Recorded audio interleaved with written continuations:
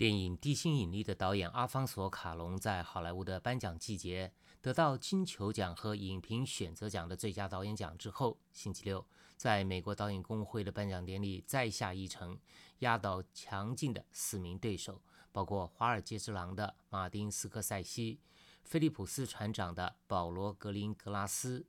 为奴12年的导演史蒂夫·麦凯因以及美国骗局的戴维欧·拉什尔。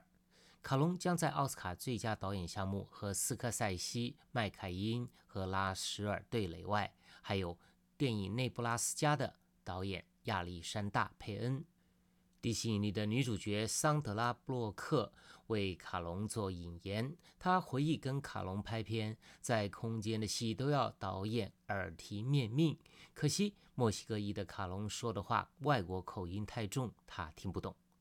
纪录片项目竞争也很激烈，埃及女导演吉罕诺加姆记录埃及过去3年革命的片子《广场》脱颖而出，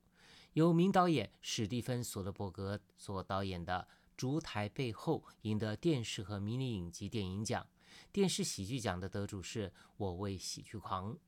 导演工会从1948年以来，大多数年份的最佳导演成就奖的得主，后来都在奥斯卡的最佳导演胜出。65年只有7次未能成为准确的奥斯卡风向标，包括去年逃出德黑兰的导演本·阿弗列克未能入围导演工会的最佳导演名单，却在奥斯卡奖夺得最佳导演的小金人。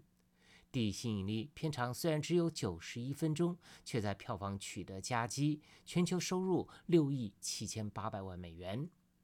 以上是美国之音记者国福从洛杉矶发来的报道。